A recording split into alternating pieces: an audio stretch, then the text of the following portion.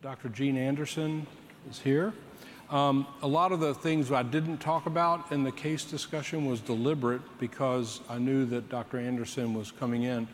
And it has to do with what are good choices for antiretroviral therapy in women who are pregnant or who are planning to become pregnant or of childbearing years where they may become pregnant. And a lot of this has really raised its head with the dolutegravir story that everybody knows about, but the best person on earth to bring us an update on what the current status is Jean Anderson, who's a professor of OBGYN at Hopkins, and we're very pleased to have her here, and she's going to provide all kinds of updates on this. So welcome, Jean. Yeah.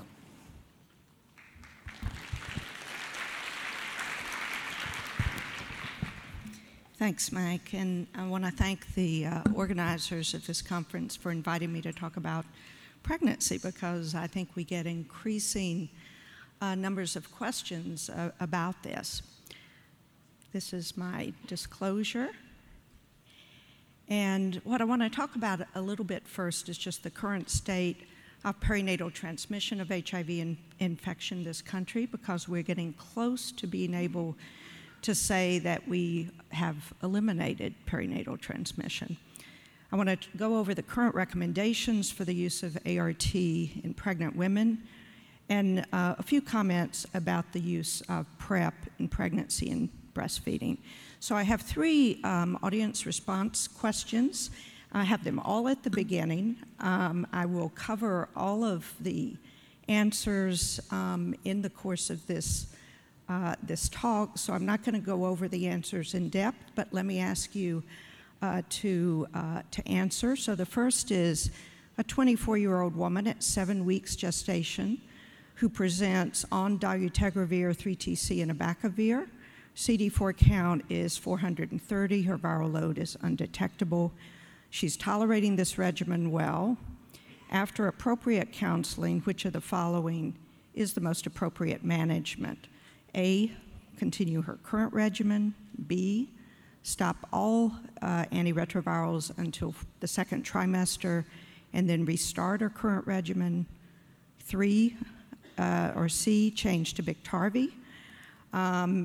D, change to elvitegravir, Kobe, FTC, and TDF. So let me ask you to vote.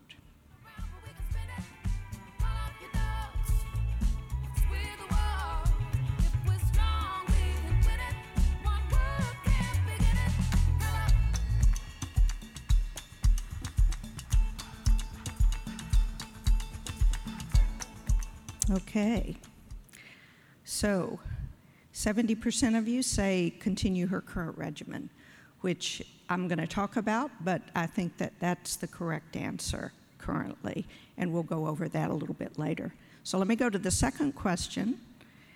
A 36-year-old woman who presents a little later in pregnancy at 24 weeks with a new diagnosis of HIV.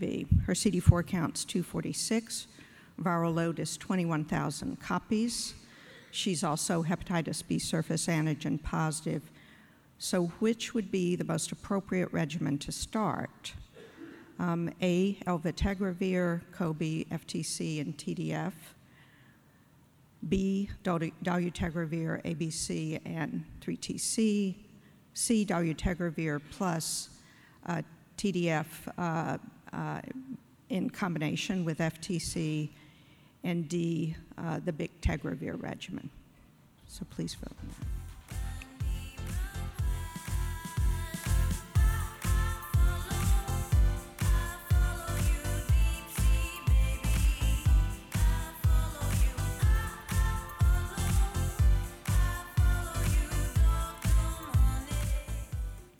All right.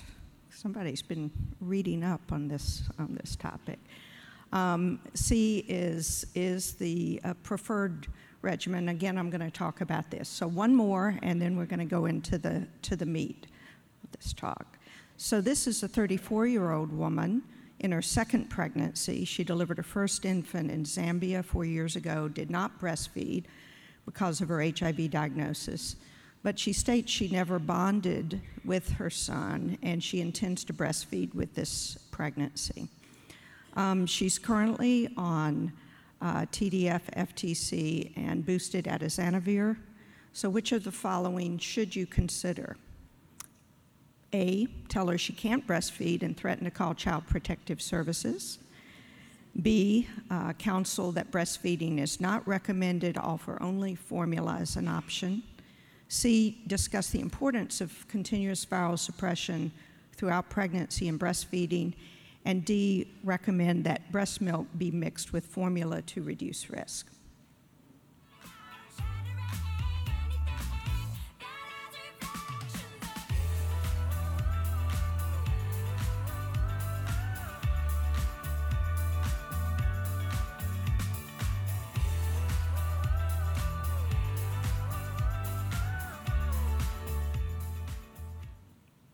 Okay. And I agree with the majority of you. We'll go over that a little bit at the end. I'm glad none of you picked A, though I will say that people at my institution and other institutions I know would have chosen that in some cases. And I think this is one of the really evolving areas in terms of management in pregnancy and the postpartum period. So let me get to the meat of this talk, and I'm very aware that I'm the last thing standing between you and lunch, so I want to go through this fairly quickly. So this is data from 2017 looking at sort of the arc of the epidemic in pregnancy and exposed infants since the early 80s. And we see that HIV-infected pregnant women have increased. We see that there was a steady increase in HIV-infected and exposed infants until the landmark study 076 and the rapid translation to public health practice of zidovudine in 1994. I will mention that a recent analysis from the CDC with Steve Nesham's group estimates that the current annual number of pregnant women living with HIV is probably lower than this slide shows. It's probably about 5,000 a year. And that's based on some fairly sophisticated calculations, but they estimate that there's been a 10% reduction in childbearing women living with HIV, but at the same time, a 7% increase in those women having children. The most recent statistics in terms of perinatal infections are from 2016. There were only 44 cases in the US. And so which is 1.2 per 100,000. So we're really reaching a point of where we can talk about elimination of mother-to-child transmission rather than simply prevention. And this looks at the change in percent transmission in high-income countries over time. And what you see is that there was a huge drop-off by about 2/3 in the ZDV-only era, the prophylaxis era, but then as we got into combination therapy and better combination therapies, it continued to decline. So I tell my patients now that if they are on an effective regimen, they maintain viral suppression, that their risk of transmission should be significantly less actually than 1%. In the UK, the most recent data was 0.3%. The US, we're not doing quite as well as 0.9% overall, and that's estimated from 2016. So why aren't we perfect? And I think all of us are familiar with ARV cascades, HIV cascades, and the same thing occurs in pregnancy. So if you look at this table and you look at the factors on the left-hand column, these are some of the places that we may fall down. And the second column is those infants who are exposed to HIV but are uninfected. The third column is HIV-infected infants. And what you can see is that in each of those columns, with each of those factors, you can see where there were missed opportunities. There were more of the HIV-infected infants where their mothers did not have adequate prenatal care. There were fewer HIV-infected infants who were exposed to antenatal antiretroviral therapy or intrapartum antiretroviral therapy. I'll mention elective C-section later, but that continues to be a tool in cases where we are unable to reach undetectable levels. So fewer of the HIV-infected infants were delivered by C-section. A fairly significant drop-off in the ones who were infected who actually received neonatal antiretroviral prophylaxis. More were breastfed. And then only about 50% of the women who went on to deliver infected infants were diagnosed with HIV before pregnancy. More were diagnosed after pregnancy. And HIV testing, even though it's been recommended throughout for many years now in terms of pregnancy, is still, we're still not where we should be, and it hasn't budged much from about 70% or 76% since 2006. One other thing I would mention is that it's estimated that about somewhere between 7 to 18% of infants born with perinatally acquired HIV infection were born to women with acute HIV in pregnancy. I'll mention a little bit more about that. So let me move on to talk about medications. And what I'm going to be presenting you is from the perinatal guidelines group. It is, I'm going to present brand new updates which will be published within the next couple of weeks, and I've received permission to present them here. All of these, as with all of the HIV guidelines groups, there is a rating scheme for recommendations that includes both the strength of recommendation and then the quality of evidence. So first of all, general principles really haven't changed much. ART is recommended for all pregnant women to prevent perinatal transmission, as well as to optimize the health of the mother. That seems obvious, but it wasn't always obvious. But we know that perinatal transmission is directly related to viral load, that an undetectable viral load at the time of delivery in the collaborative from the UK and Ireland was associated with a 0.09% risk of transmission. We also know that early initiation of ART increases viral suppression by the time of delivery, and it further decreases risk of transmission. And so from the French perinatal cohort, they had no transmissions with a non-detectable viral load at delivery. They had, or with preconception ART, they had and then it started going up trimester by trimester. And so this is actually somewhat of a change over the years in the recommendations concerning treatment in pregnancy, where we used to say, well, let's wait till after the first trimester. Now it is similar to treatment with adults. It start as early as possible.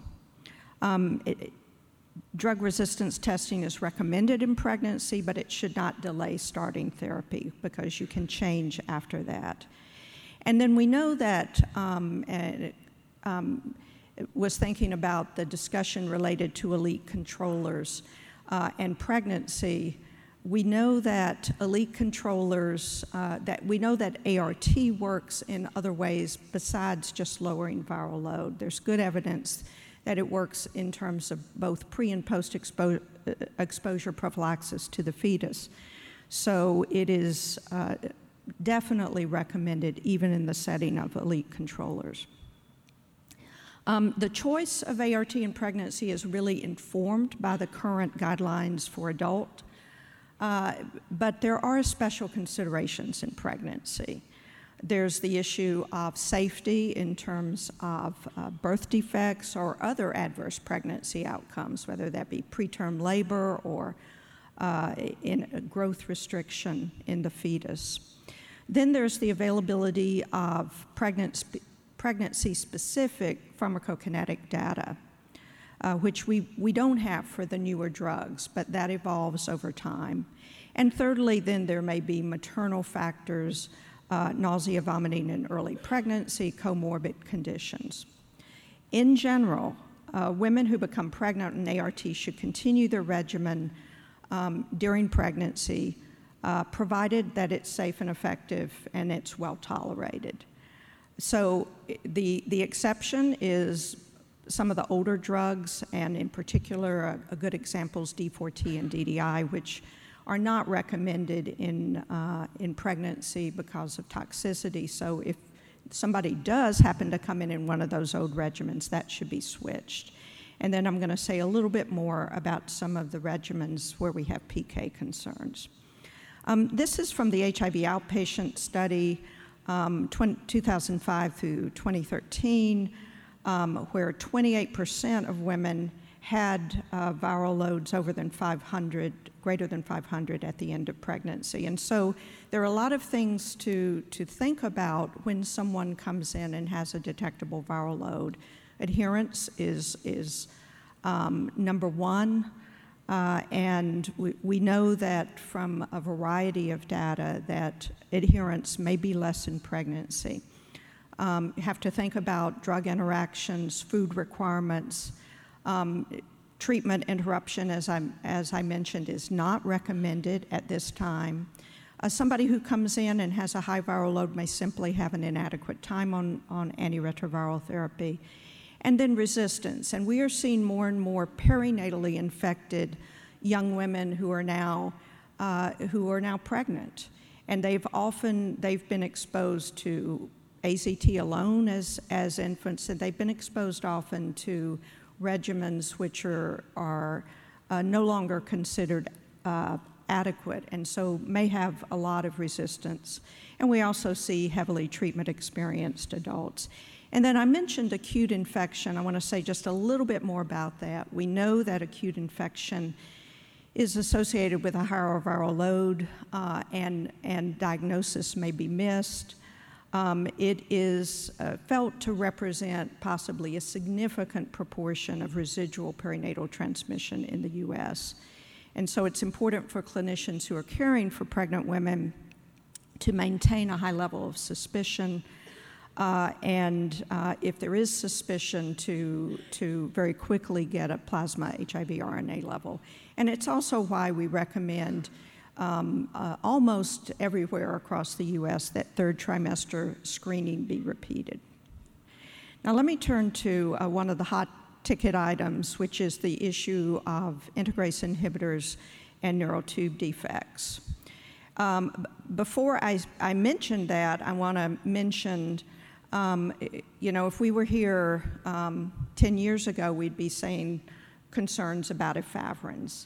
And for a long time, we said, don't use efavirenz in pregnancy. In fact, don't use it in women who might become pregnant. And then what happened is we had B+ in low resource areas where efavirenz was part of the regular regimen. And we began to see that it wasn't the problem that we thought it was initially. This is data from Uganda, also comparing with data from Botswana. And this was a birth defect surveillance study looking at almost 70,000 births. This was in women who were on TDF, 3TC, and efavirenz. There was no dolutegravir in the country yet. And you can see that if you looked at the neural tube defect percentage births to HIV-negative women and to HIV-positive women who were on efavirenz, it was actually lower in the women who were on who were HIV positive, though not statistically so. And then the arrow pointing down is to the Botswana data, again with efavirenz. So I think what that's caused us to do is to be very cautious about interpreting data in pregnancy, and often based on smaller numbers or low risk, because I think that for many years we were doing pregnant women or women who might become pregnant a disservice. Now, this is a recent publication of a Merck review of raltegravir exposed pregnancies. This was based on almost 2,500 women, and it came from not only the Merck safety database, but also UK and Ireland and the French cohort. The bottom line, in prospective cases of 1,900, there were no neurotube defects. And I'm going to skip over the retrospective data simply because we don't have a denominator. We know that there are biases with retrospective reporting of cases, but nevertheless, there were 4 NTD cases, only 1 with periconceptual exposure. And then from the national surveillance of HIV in pregnancy and childhood, they also reported on 33 elvategravir exposures, 26 of which were preconception and found no birth defects. The big concern that has been raised has been in dolutegravir, and this was all based from a little over a year ago, an unplanned interim analysis of an observational study in Botswana.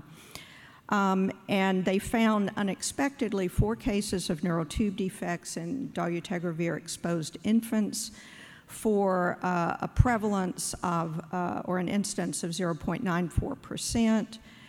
And then they did a further update in July of this year, which lowered the number, but still was a little higher than baseline.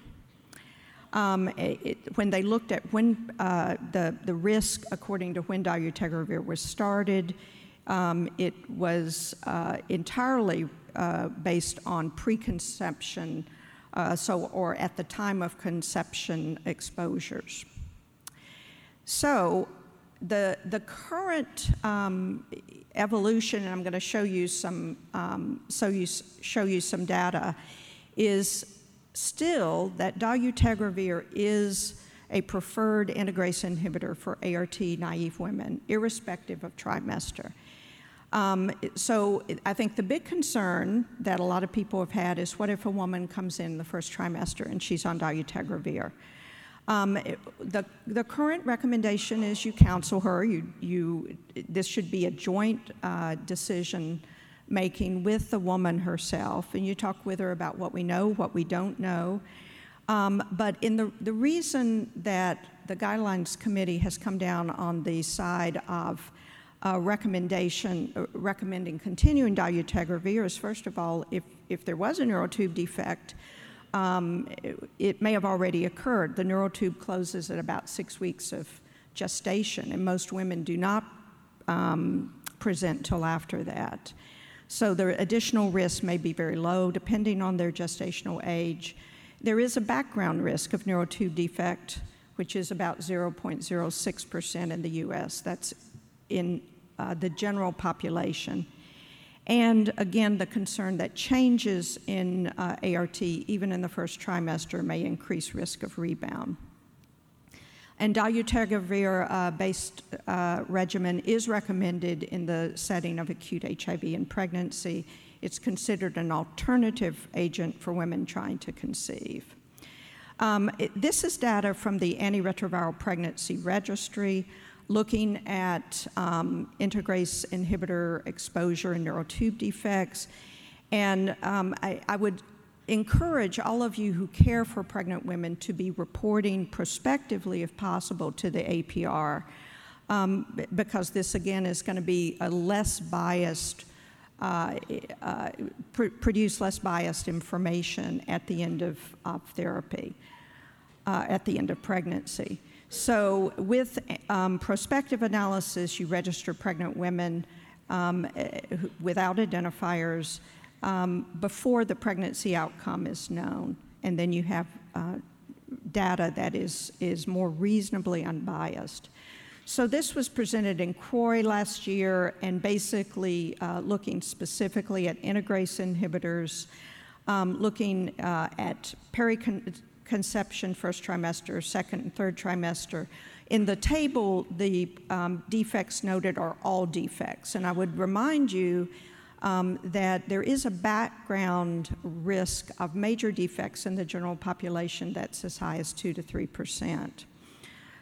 So you have to factor that in. But the bottom line in this look back at prospective data from the APR, there were no neurotube defects. There were 2 other CNS defects, both in dolutegravir. Now, since then, there's been an update. There's now about 725 women who've had periconception exposure to dolutegravir. There have been 2 neurotube defects, 1 in dolutegravir and 1 in elvitegravir. But this is something we're continuing to watch, and I think it's really an issue of really weighing out the risks versus the benefits with each individual patient and jointly decision. But I think in most cases it will be a continuation of dolutegravir.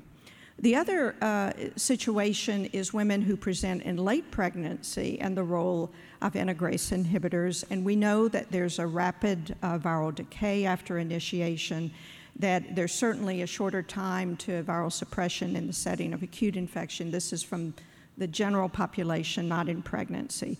So the use of integrase inhibitors has been suggested in late pregnancy in several circumstances. 1, women who present late and not on ART, especially if they have a high viral load. 2, as part of a new regimen in women on a failing regimen after reviewing their treatment history resistance testing. And 3rd, as intensification, where you just add the integrase inhibitor to an existing regimen that's failing. And I think that in the first 2 cases, this is very reasonable. The concern in the 3rd case is that you may simply be losing further effectiveness of regimen by adding a single drug. And I want to point out that the efficacy and safety of this approach has not been evaluated, and this is not recommended. Now, we do have a little bit more data recently from CROI about the use of integrase inhibitors in this situation. This was a study reported by Mark Morachnik, looking at, it was a randomized clinical trial in several continents of raltegravir plus 2 NNRTIs versus efavirenz plus 2 NRTIs, and in women who presented relatively late in pregnancy. And bottom line is that the raltegravir regimen versus efavirenz regimen, they were more likely to achieve viral suppression by delivery, and they had a faster decline. And similarly, in the DOLPHIN-2 study, also efavirenz versus dolutegravir. This was in Kampala and Cape Town with the primary endpoint at viral suppression, and similar studies at every CD4 strata and at viral load strata. So I would point out that obviously the higher the viral load, the less likely to achieve suppression, but still dolutegravir was superior to efavirenz. Briefly, pharmacokinetics in pregnancy, we now have data that specifically with cobicistat boosted regimens, and you see here listed that there may be lower drug levels in the 2nd and particularly in the 3rd trimester. This is probably because of increased plasma volume, increased renal clearance, as well as changes in enzymatic metabolism through the liver. But it's been concerning because with elvitegravir-Cobi regimens, only 74% of women maintain viral suppression at delivery. some similar data with darunavir, and I would point out that darunavir in once-a-day dosing is not recommended in pregnancy. And then atazanavir we think is going to be similar. So this is just the current, this is taken from the current perinatal guidelines. This has not changed. I would point out that this is initial regimens for naive women. And so they're divided into preferred, alternative, insufficient data, and do not use. And the way this works is for it to make into the preferred status, there has to be good efficacy data, tolerability data in adults, and then safety data in pregnancy and available PK data in pregnancy. So what you will see is that a drug that may be currently in the insufficient data category over time will march through, become alternative, and ultimately may be preferred. This is, I'm not going to spend any time. These will be available in your webcast. This is part of the new or the updated guidelines, and I realize you can't see this very well.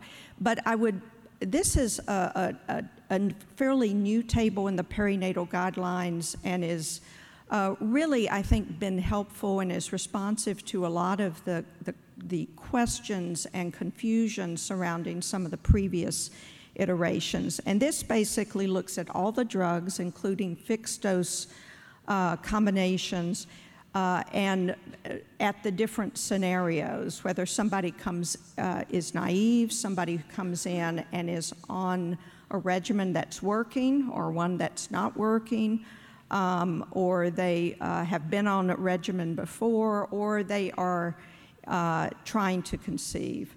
So the highlighted areas are simply the ones related to specifically to dolutegravir and also to TAF. I would mention that TAF is currently we have listed as insufficient data. We have a lot more data in pregnancy on TDF. I fully expect that we will get more data and that TAF will march through. But I want to mention that the absence of data does not equate to the presence of risks. So that's why you'll see in some of these where we don't have a lot of data, but if they come in on that regimen, you're better off continuing. And this is just a continuation of those tables. I will mention that currently there are no data on 2 drug regimens in pregnancy, and these are not currently recommended. I want to say a little bit finally about breastfeeding. Breastfeeding is not recommended still in the U.S. However, we are trying to take a much more harm reduction approach. And why is it not recommended? Well, I think there are still concerns that there may be either toxicity issues or that it may not completely protect against breastfeeding. And U equals U, where it comes to breastfeeding, remains an area of some uncertainty. In the PROMISE study, there were actually 2 postnatal transmissions in breastfeeding women who had undetectable HIV RNA. So, and in this country, we have, in general, safe and effective alternatives.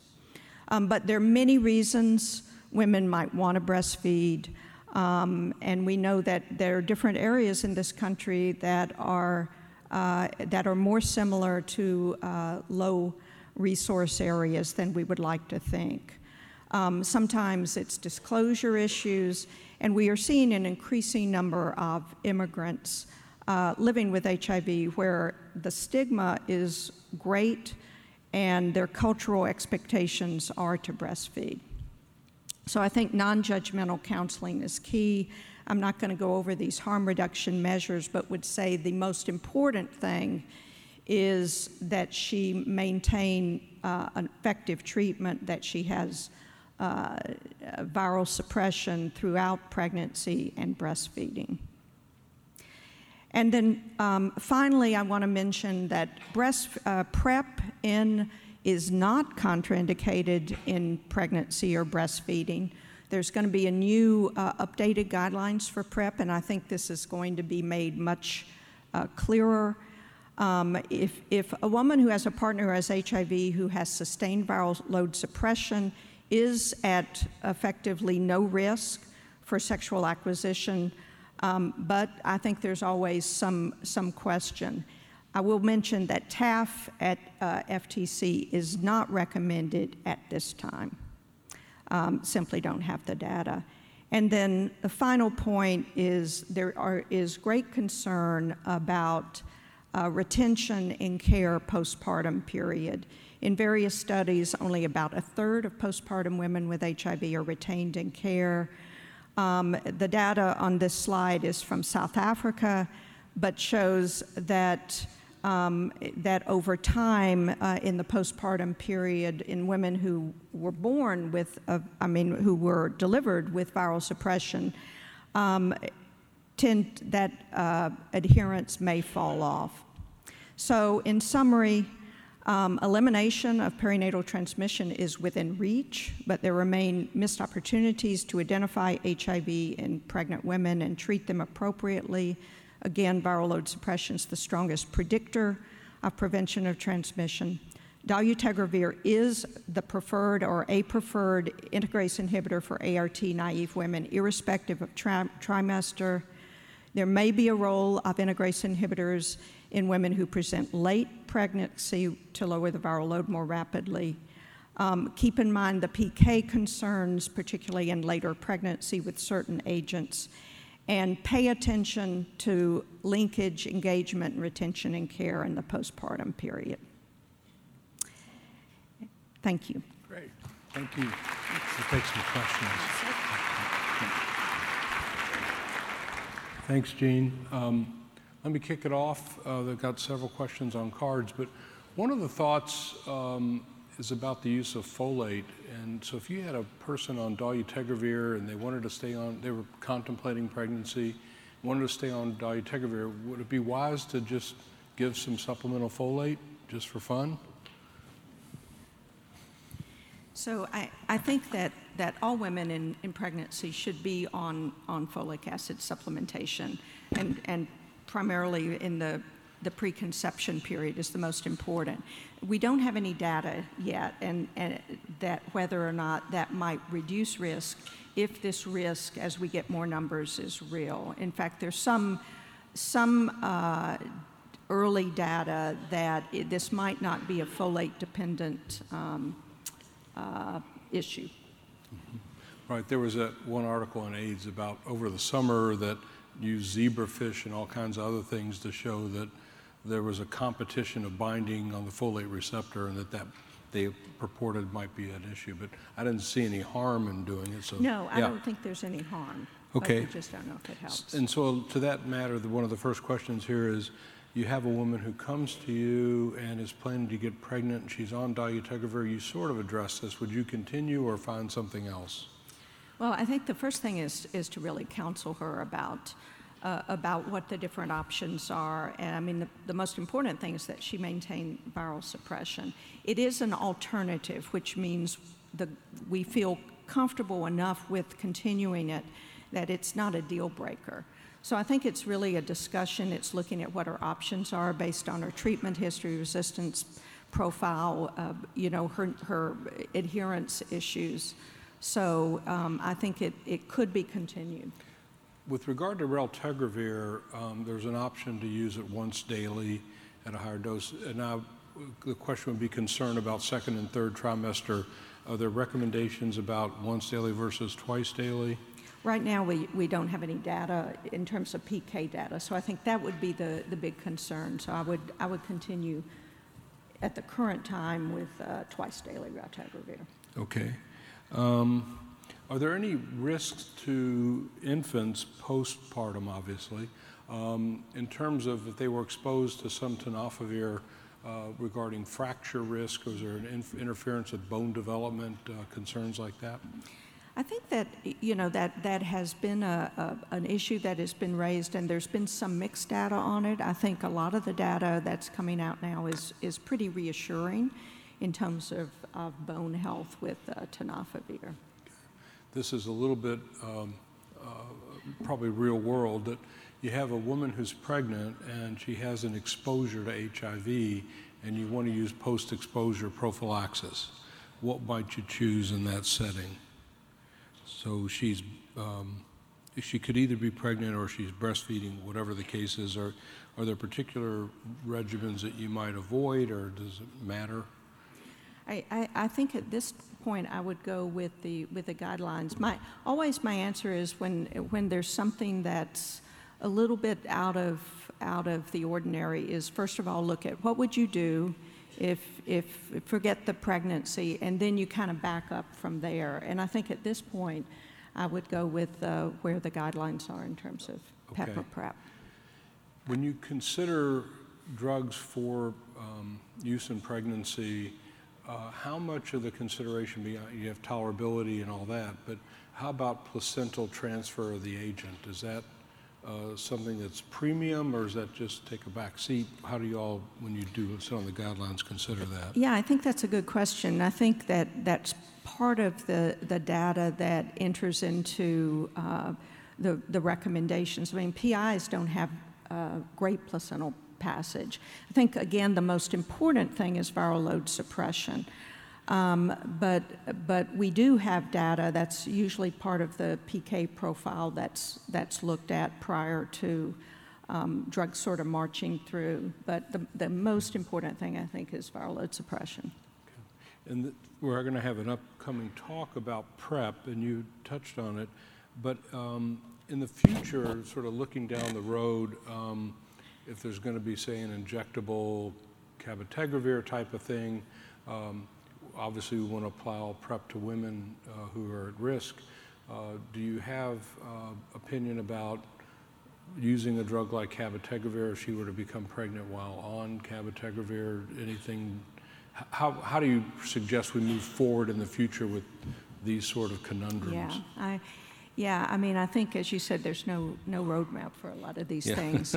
I think, again, when we don't have data, it doesn't mean, I would caution people against just saying, okay, we stop everything because you're so afraid of what might happen. I think that in that situation, if somebody got pregnant, I would probably switch them to TDF, TTC, but until we have more data in pregnancy. Right, and I'll let Steve have the last question. So if I understand the perinatal guidelines now, so if a woman is trying to conceive, then raltegravir would be the preferred integrase inhibitor. I wanted to ask about a different setting, and that is inconsistent use of birth control, someone who's sexually active, so where there's a higher risk of unintended pregnancy. How would you handle that? Well, I think, one of the points I would make is that all of us who are seeing women of childbearing age should be assessing periodically where they are with their desires for getting pregnant and their timing. And so that if they don't want to get pregnant, they should be on adequate contraception. I think that if they are on hormonal therapy, there are drug interactions with certain of the antiretroviral agents.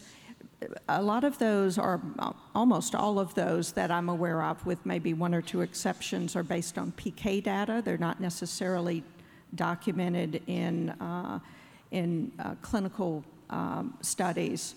An exception is efavirenz-containing regimens and the contraceptive implant, where there have been some actual concerns about decreased effectiveness. I don't know if does that answer your question? Well, I'm just wondering, would you use raltegravir in that setting as well? Would you use raltegravir? Yeah, I mean, I think I would try to make the decision that's going to be best for the woman with her input. And for many women, the issue of convenience related to dosing or side effects, may outweigh some of the other concerns. Great. Thank you very much. Very informative and fast-moving field.